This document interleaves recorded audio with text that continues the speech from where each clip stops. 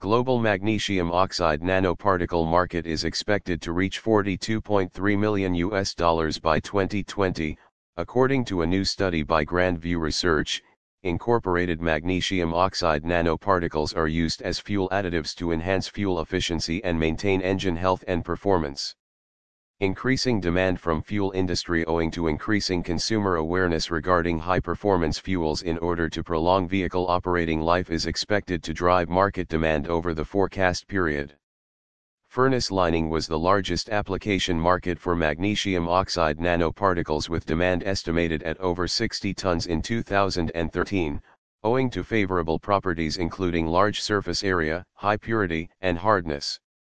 Nanoparticles are also used in the construction and ceramic industry due to insulating and antibacterial properties, with estimated market revenue of over $4.0 million in 2013, growing at a CAGR of 9.1% from 2014 to 2020.